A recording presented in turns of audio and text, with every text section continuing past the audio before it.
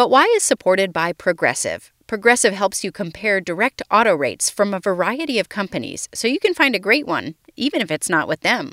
Quote today at Progressive.com to find a rate that works with your budget. Progressive Casualty Insurance Company and Affiliates. Comparison rates not available in all states or situations.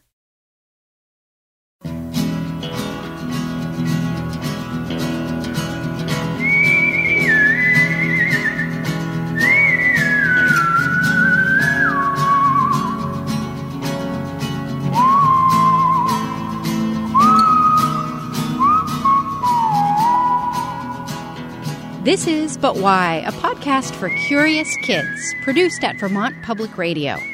I'm Jane Lindholm. I'm the host of this show, but you are the ones who guide us in what we cover by sending in your questions.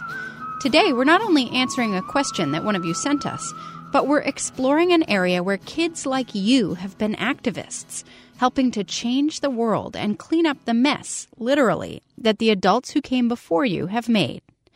Here's the question we're focusing on today. My name is Leah, and I'm 4 years old, and I live in Minneapolis, Minnesota, and I'm 4 years old. And my question is, why is there a big patch of garbage in the Pacific Ocean? So Leon is asking why there's a big patch of garbage in the Pacific Ocean.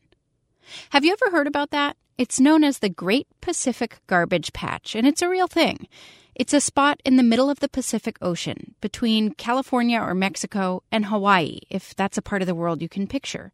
And it's an area of the ocean that's really big, 1.6 million square kilometers, almost 618,000 square miles. That's 3 times the size of France, or twice the size of Texas. This part of the Pacific Ocean is known as the North Pacific Gyre. A gyre is like a very slow-moving whirlpool. It's where ocean currents circulate. There are 5 gyres in the world's oceans.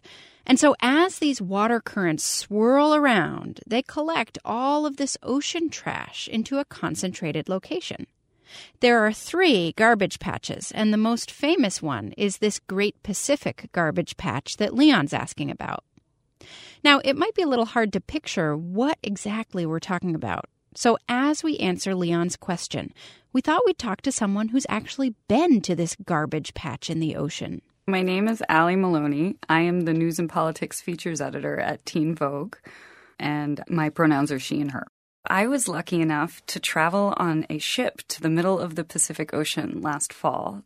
I was invited by an organization called Greenpeace, who does environmental work all over the world, and they're kind of known for their actions in defense of the environment. So they have these ships. They invited me to go with them, and it's over 1,000 miles from the shore. So we took off from Mexico. And then days and days and days later, we ended up at the Great Pacific Garbage Patch, right in the middle of the ocean. It was wild to be there. Allie wrote about her trip to the garbage patch in a feature she did for Teen Vogue as part of a series called Plastic Planet. Allie says a lot of people think the garbage patch is going to look like a big island of trash just floating on the surface of the water. But that's not really what it is. When you get to the part of the ocean where it is, you can tell that something is different based on the degree of plastic in the water, but it's not just a flat surface. It's not an island like you would think of. So you're not having to break through the plastic with the ship. You're just looking down and you're noticing that, yeah, it is different here. There is more plastic here. So describe what it actually looks like once you get there. You're on this boat for days and days, and then you said you noticed that something is actually different when you're in this gyre, when you're in this place where all of this garbage is. So you look out from the ship and you're standing on the deck, and you can see in the water a lot of ghost nets. And those are where nets from the fishing industry and ships will kind of all come together into huge masses. So you've got tons of different colors of net, and you can see that some are kind of rope and some are just clearly, cut from plastic. But there's buoys of all different shapes and sizes. And then we would actually use a crane, a mechanical crane that would pull up from the side of the ship down into the water and pull out those ghost nets. So we started doing that when we got to the patch because we noticed them first. They're the biggest thing because the fishing and seafood industry actually is responsible for a lot of the trash, a lot of the plastic specifically in the ocean, and a lot of the plastic in the patch. So we could notice these big masses that were clearly all net. And when we pulled them up on the back of the ship using this crane, we had to pull fish out. So we're pulling fish out and throwing them back in the water, just trying to save what we can see. And all the while, little crabs are running out from these big masses. But also in the water itself, you can see broken pieces of plastic. And we were tasked with keeping count because that was important for Greenpeace's research.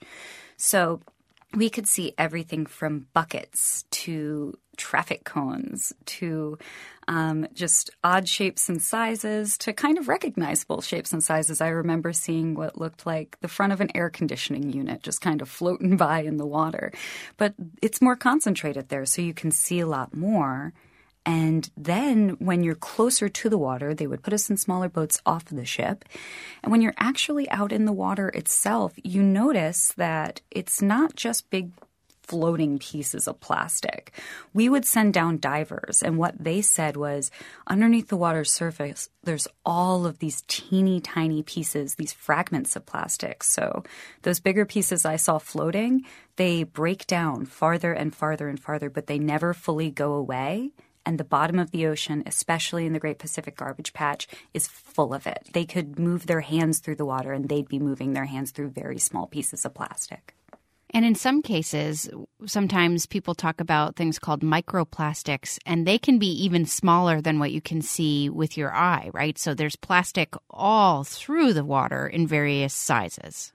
Exactly. And that was what I was just describing that the divers could see. So all of the plastics that we know and we touch in our day-to-day lives, if those aren't recycled properly and fully, that means that they're either going to go into a landfill where they seep into the ground and they ruin the soil, or they're going to go into the ocean and the water will break it down over time if it doesn't end up on the shore. But if not, it's just slowly chipping away. And those little microplastics, that's what animals are, when they're going for their actual prey, these sea creatures that we know and love, when they're going to take a big gulp of, say, a fish, in that big gulp, they're getting tons of microplastics. So it's not just the big pieces that they're eating or that we see on the shores. It's these teeny tiny little specks. But that was what Greenpeace was out there doing, lowering something into the water called a trawl, which we would run alongside the ship. We would pull it out, and then we would sort through all of the microplastics. So we're seeing all of these different colors. There's blue, there's white, there's bright pink like a Barbie car. And it really starts to mess with you after a while because that's thousands of little pieces, and those aren't even the big ones that catch your eye. Where does all this plastic come from? Well, around the world, more than 380 million tons of plastic is produced each year. Half of all the plastic waste in the world comes from single-use plastics, stuff that's just used for moments and then thrown away, like a plastic grocery bag, a water or juice bottle, or a straw. And if you think about it, most of the plastic stuff we use just gets tossed in the trash. Some of it ends up in our landfills. About 9% of all the plastic that's ever been made in the world has been recycled, and some of it ends up in the ocean. And that's bad. It's nearly impossible to get all those tiny little pieces of plastic out of the ocean. Big and large plastic can cause lots of different problems. The problem with plastics is virtually that there's just too much. It ends up in the Great Pacific Garbage Patch, in the ocean, in our streams, and on our shores because we've created so much over the last, between 50 to 70 years that the earth can't take it anymore, and more is being produced every day. Another thing about plastic, 800 species of animals have been documented to have eaten microplastics. Including humans, right? Yeah, absolutely. And a big problem for humans is something called microfibers, which come out of synthetic clothes. So when you wash your synthetic clothes, they're teeny tiny, you can't even see them, smaller than a human cell, fragments of plastic that go in the water.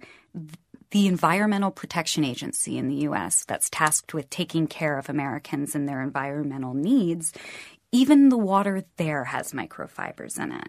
So plastic is everywhere. And something that we don't really think about is how it's affecting us on a real human level. We know that there are some chemicals that are bad for us that are in plastics, but the way that plastics are made are toxic to the environment, and the places where these projects are set up to make plastic or where the trash itself is dumped is usually in marginalized communities. So you have the poorest people dealing with the most plastic and then toxic air on top of that. So across the board, it's more than just, plastic is going to leach into the soil. It's a human problem. It's a sea animal problem, but it's really a global issue because there's not one place on Earth that isn't affected by all of the plastic that's been created in the short time that it's on Earth. In just a minute, we're going to talk about what you can do to help this situation. But first, a message for the adults who are listening. We have support from Paramount Pictures' new movie, If, in theaters May 17th. This movie introduces audiences of all ages to Bee, a curious young girl with the ability to see everyone's imaginary friends, a.k.a. IFs. Get it? Imaginary friends? Bee joins forces with Cal, an adult who can also see IFs, and together they embark on a magical adventure seeking to reconnect forgotten IFs with their long-ago kids. Ryan Reynolds brings comedic energy to the film alongside precocious new star Kaylee Fleming. If you have or have ever had an imaginary friend, let If answer, what if everything you believed as a kid was real? If is in theaters May 17th. But first, a message for the adults who are listening. Support for our program comes from Oak Meadow, providing secular, student-centered homeschooling curriculum and a teacher-supported distance learning school for K through 12. Oak Meadow has encouraged kids to follow their curiosity and uncover the answers to But Why for 45 years. To learn more, visit oakmeadow.com. This is But Why, a podcast for curious kids. I'm Jane Lindholm, and today we're answering 4-year-old Leon's question about why there's a big concentration of trash out in the middle of the Pacific Ocean. It's called the Great Pacific Garbage Patch, and it's one of 3 areas in the world's oceans where ocean currents swirl a lot of plastic trash into one big area. It's not like an island of trash sitting on top of the water, but there's a lot of wasted plastic. And when divers go down into it, they see tons of little pieces of microplastic floating, suspended in the water. Sea creatures swallow this water and get that plastic into their bodies. And humans sometimes eat fish that already have that plastic in their bodies, or we drink water that has plastic or chemical fibers in it that are too small for us to see. We don't know yet all of the effects of this plastic in our environment or in our bodies, but we know that it's bad. We're talking with Allie Maloney, a writer for a magazine called Teen Vogue. She got to go see the garbage patch herself to write about it for a series called Plastic Planet. And if you're feeling pretty bad about all this plastic, you're not alone.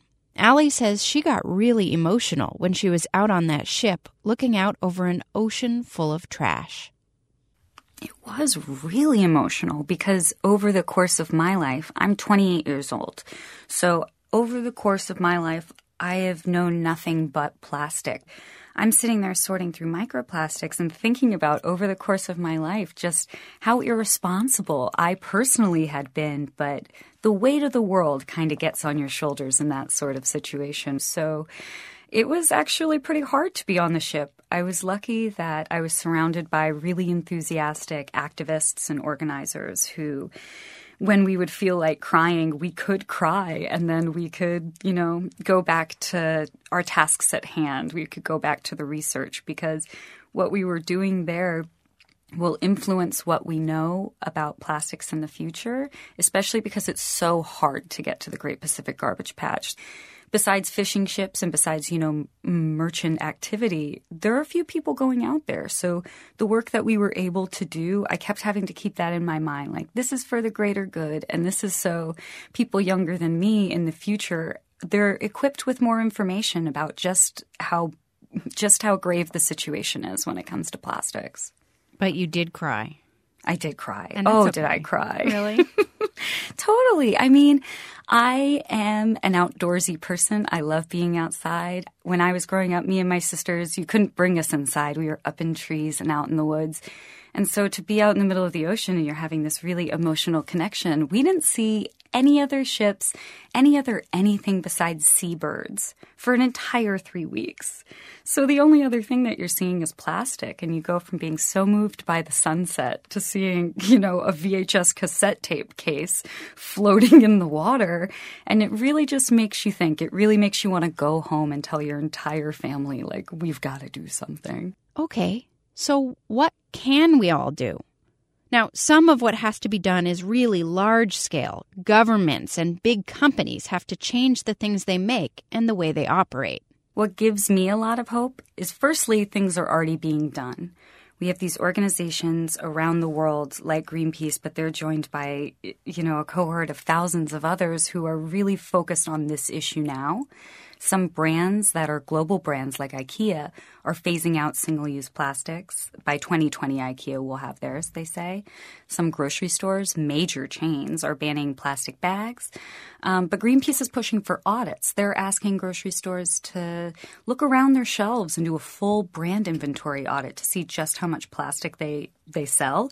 People are holding these corporations accountable, and that's important. We've also seen things like plastic straw bans and plastic bag bans in cities and states all around the country. And those are the result of tiny movements that get really big. And a lot of that is young people. It starts at home by talking to your parents, like, Mom and Dad, do you recycle? Do we have to have water bottles in the house? Instead of a juice box every day, Mom, can I have the same cup with a lid that I put on and I bring to school with me? So you can do that kind of in your own home. But then when you go to school, look in the cafeteria and see if your cafeteria is using single-use plastic utensils, and start there too. I mean, letters from a kid or any type of activism that's coming from a young person takes older people. It takes them off guard in this way, where I think that they become really receptive. So there's all really great examples around the country of how kids have just simply posed a question to someone in power, whether it's a grocery store manager or their principal or their lunch lady or their mom, and started kind of a little mini revolution where other kids get on board. There are even organizations that are dedicated to helping young people be activists on this subject. My name is Annika Ballant, and I'm the education director at Algalita, and we're a small nonprofit that focuses on preventing plastic pollution. Annika says there are ways to start small, with your own personal use, to combat the problem of so much plastic. Definitely start with yourself first. Think about what you use in your daily life that's plastic, and then pick one thing that you want to start replacing. So it could be, maybe you pack a water bottle in your lunch every day. Well, maybe think about using a reusable bottle or reusing a plastic one, even if you have no other option. And then once you've got that new habit down, start focusing on the next thing. So you could look at packing your whole lunch plastic free, or plastic smart, as we like to say. So just you can even reuse plastic items, like plastic Tupperware is still better than a Ziploc baggie for your sandwich, because you can use it so many times.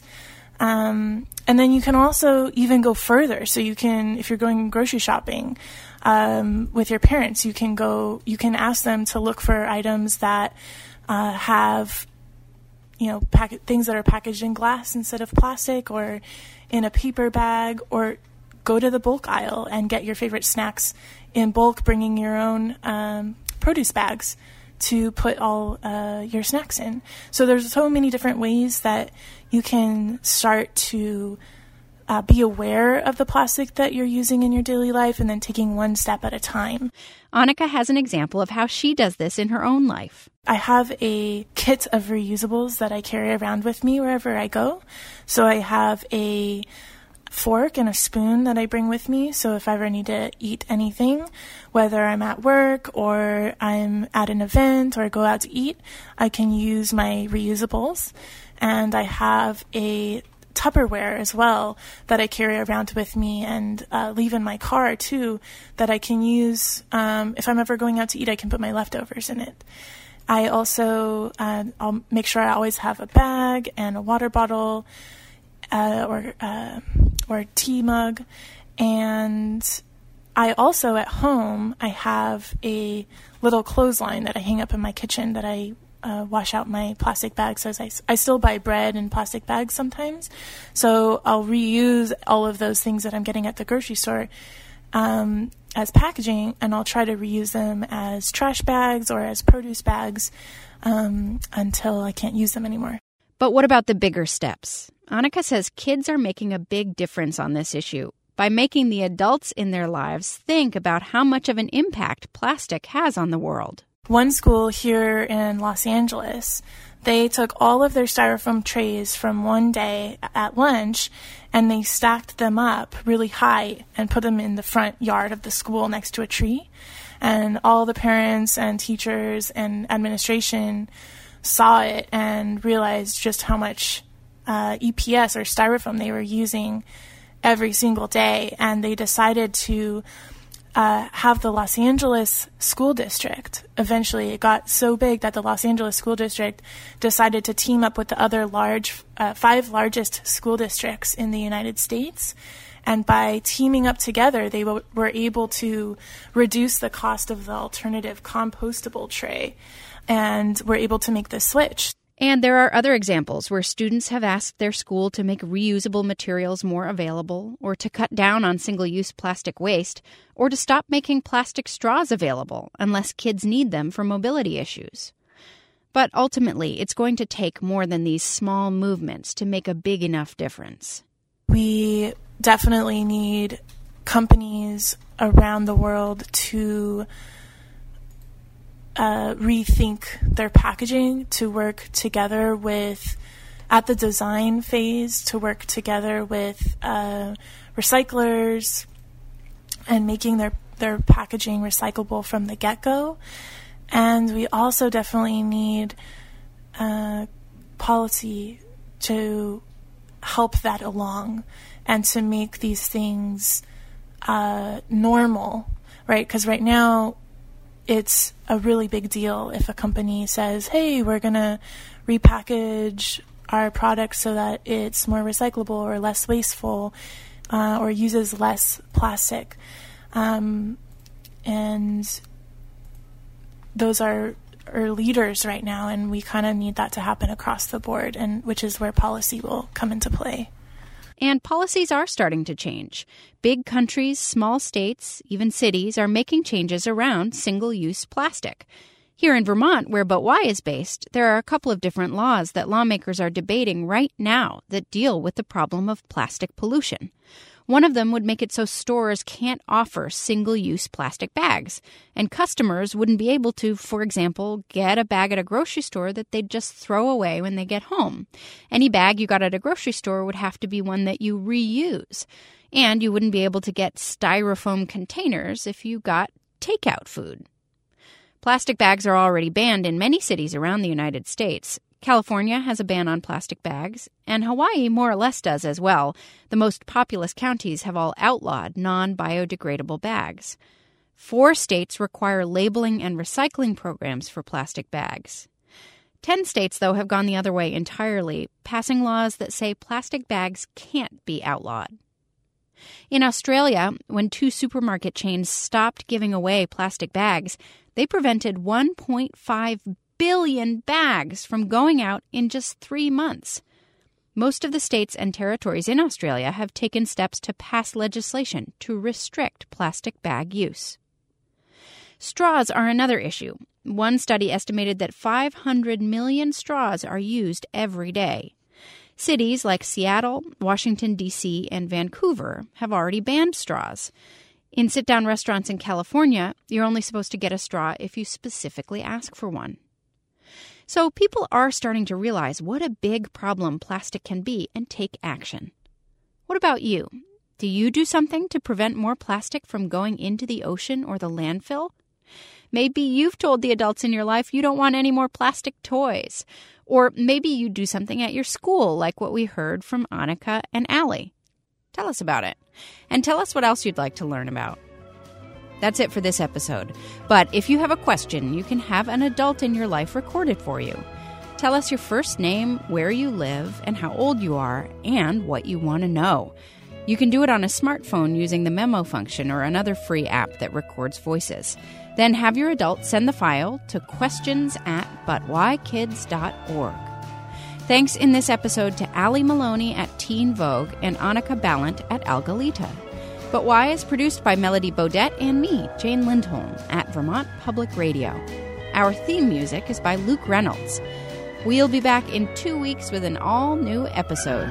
Until then, stay curious.